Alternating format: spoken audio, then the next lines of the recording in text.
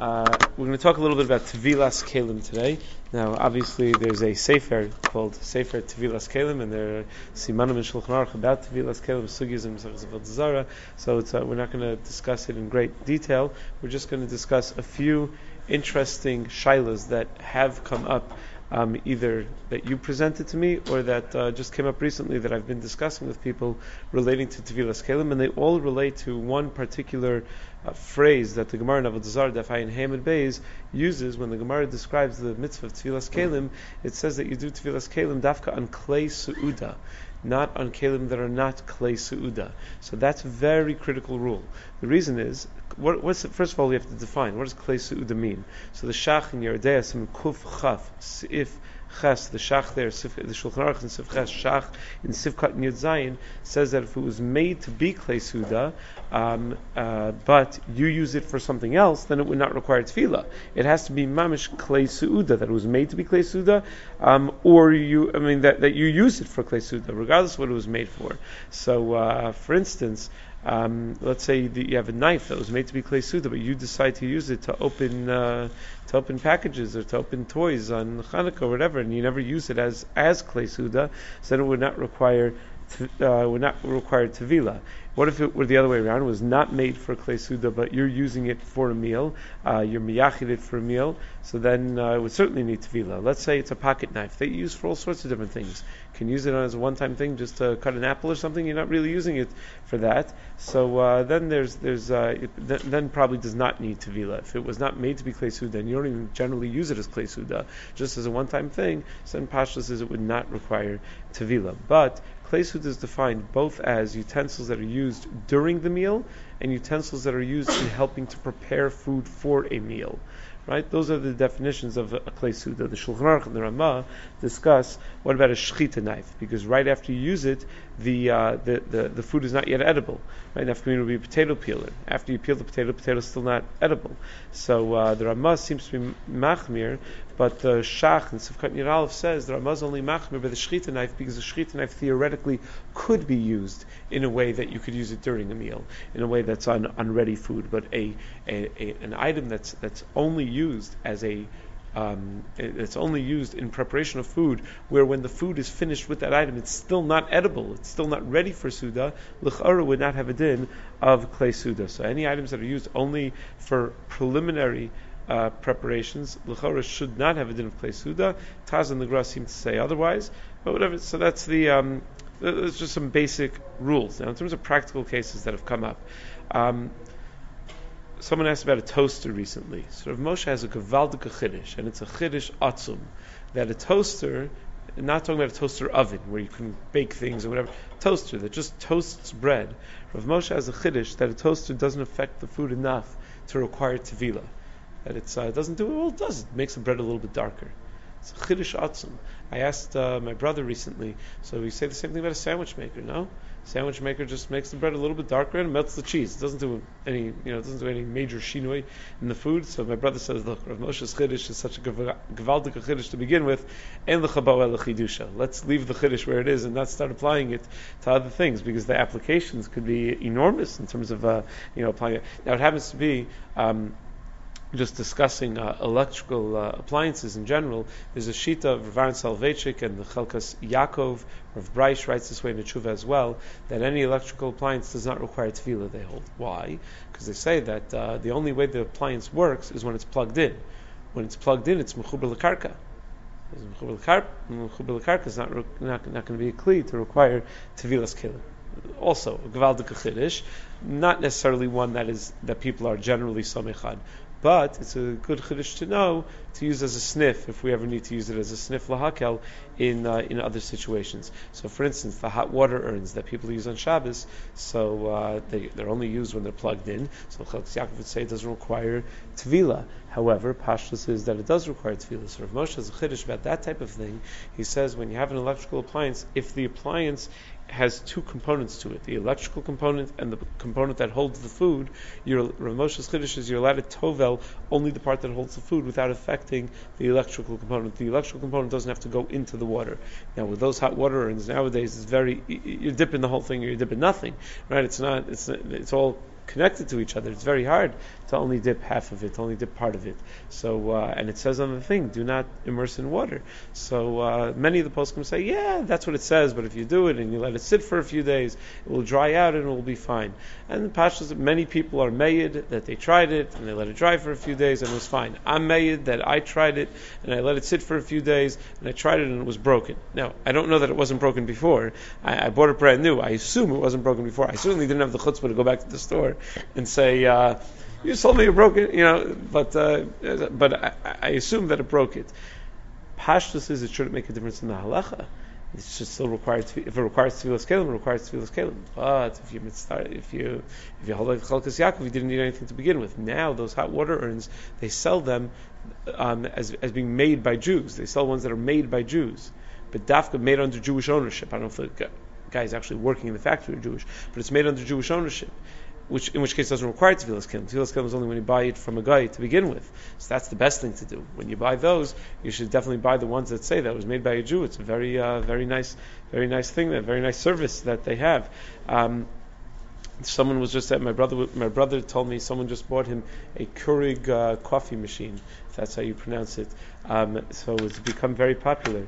So he said, what about Tevilas Keilim on that? So I said to him, what are you talking about? The whole thing is plastic. Every last piece of it is plastic. There may be the thing that punctures the pod is not, on some models is not plastic, but that doesn't serve as the klei sud at all. That just opens the package. That's like using a scissor to open a packet of hot cocoa.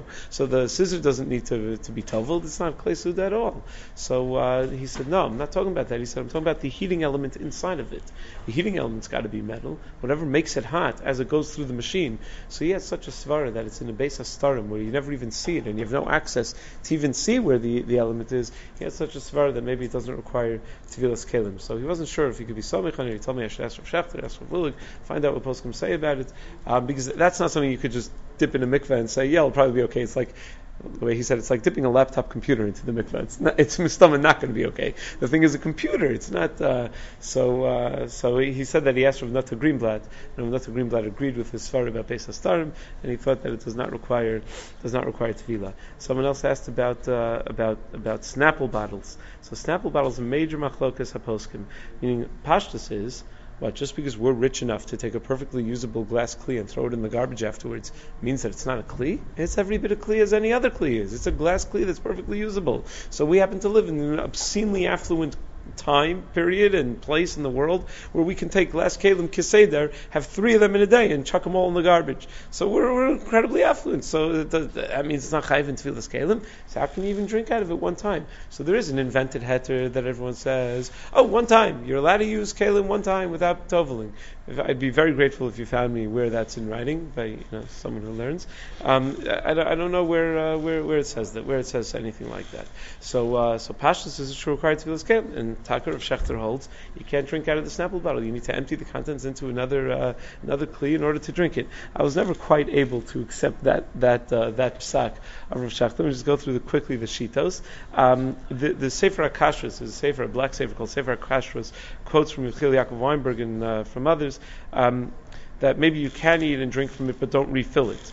Don't refill it a second time, because at first it's just butzel to the food. It's not. It's an independent kli. It's the packaging of the kli.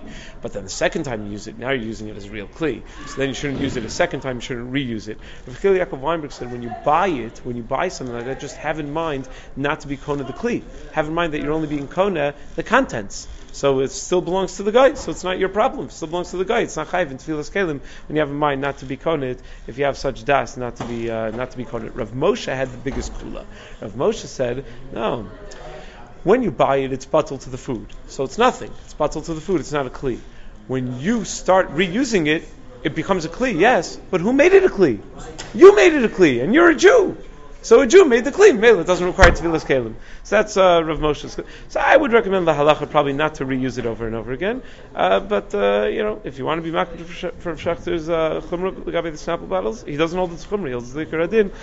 Certainly, it's okay to be makbid for it. In a glass, in a glass container. Foods come in glass or not? Sometimes they have. It used to be, not anymore. Like mayonnaise used to come in a glass. Coffee. Like the fancy like ketchups or something like that. fancy stuff, yeah, I guess. But right, so all these types of things. Now, any food that's used for storage, any kli that's used for storage is not klei suda. Right, if you're only keeping it for storage, let's say you have those big bins that hold your salt and sugar, but you never take salt and sugar straight from them. You put it into another kli and then you use that kli. It's only just to store. It doesn't do anything to the food. It's just for storage. So that itself would not require tefillah anyway. Yeah. Yes. Right. Right. Only from Goyim. Now, the just one more thing I wanted to mention. There's a very nogel l'maisa. I was eish lahava about this with the local vad, and they said they're going to do something about it. I don't think they did. It's how rabbis work sometimes. But the candy stores sell candies in a glass dish sometimes, pre-packed in a glass dish.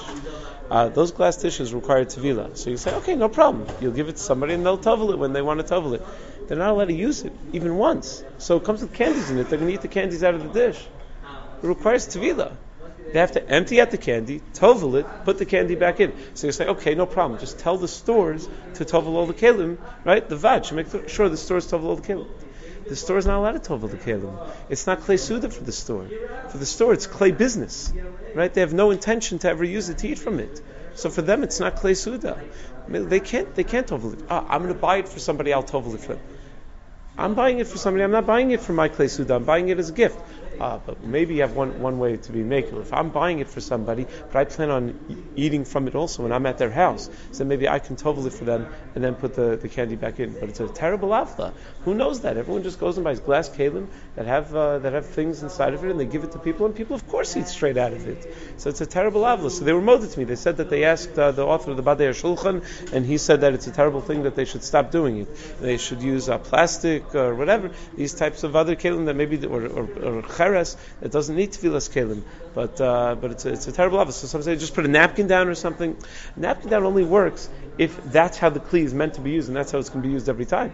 It doesn't work stam. It's batal to the kli. That's normal. You know when a napkin down. You know when a hefsek like a mappa works. Like in Israel, you know those milk bags. They have like these little plastic containers. You ever see? You know what I'm talking about? So the plastic containers never have the milk directly in them. It's always in the bag. So that doesn't. Let's say it wasn't a plastic container. It was a glass container. That would not require tefillah because it's always with a hefsek mappa. But a candy dish, pashtus is made to have the candy directly in it.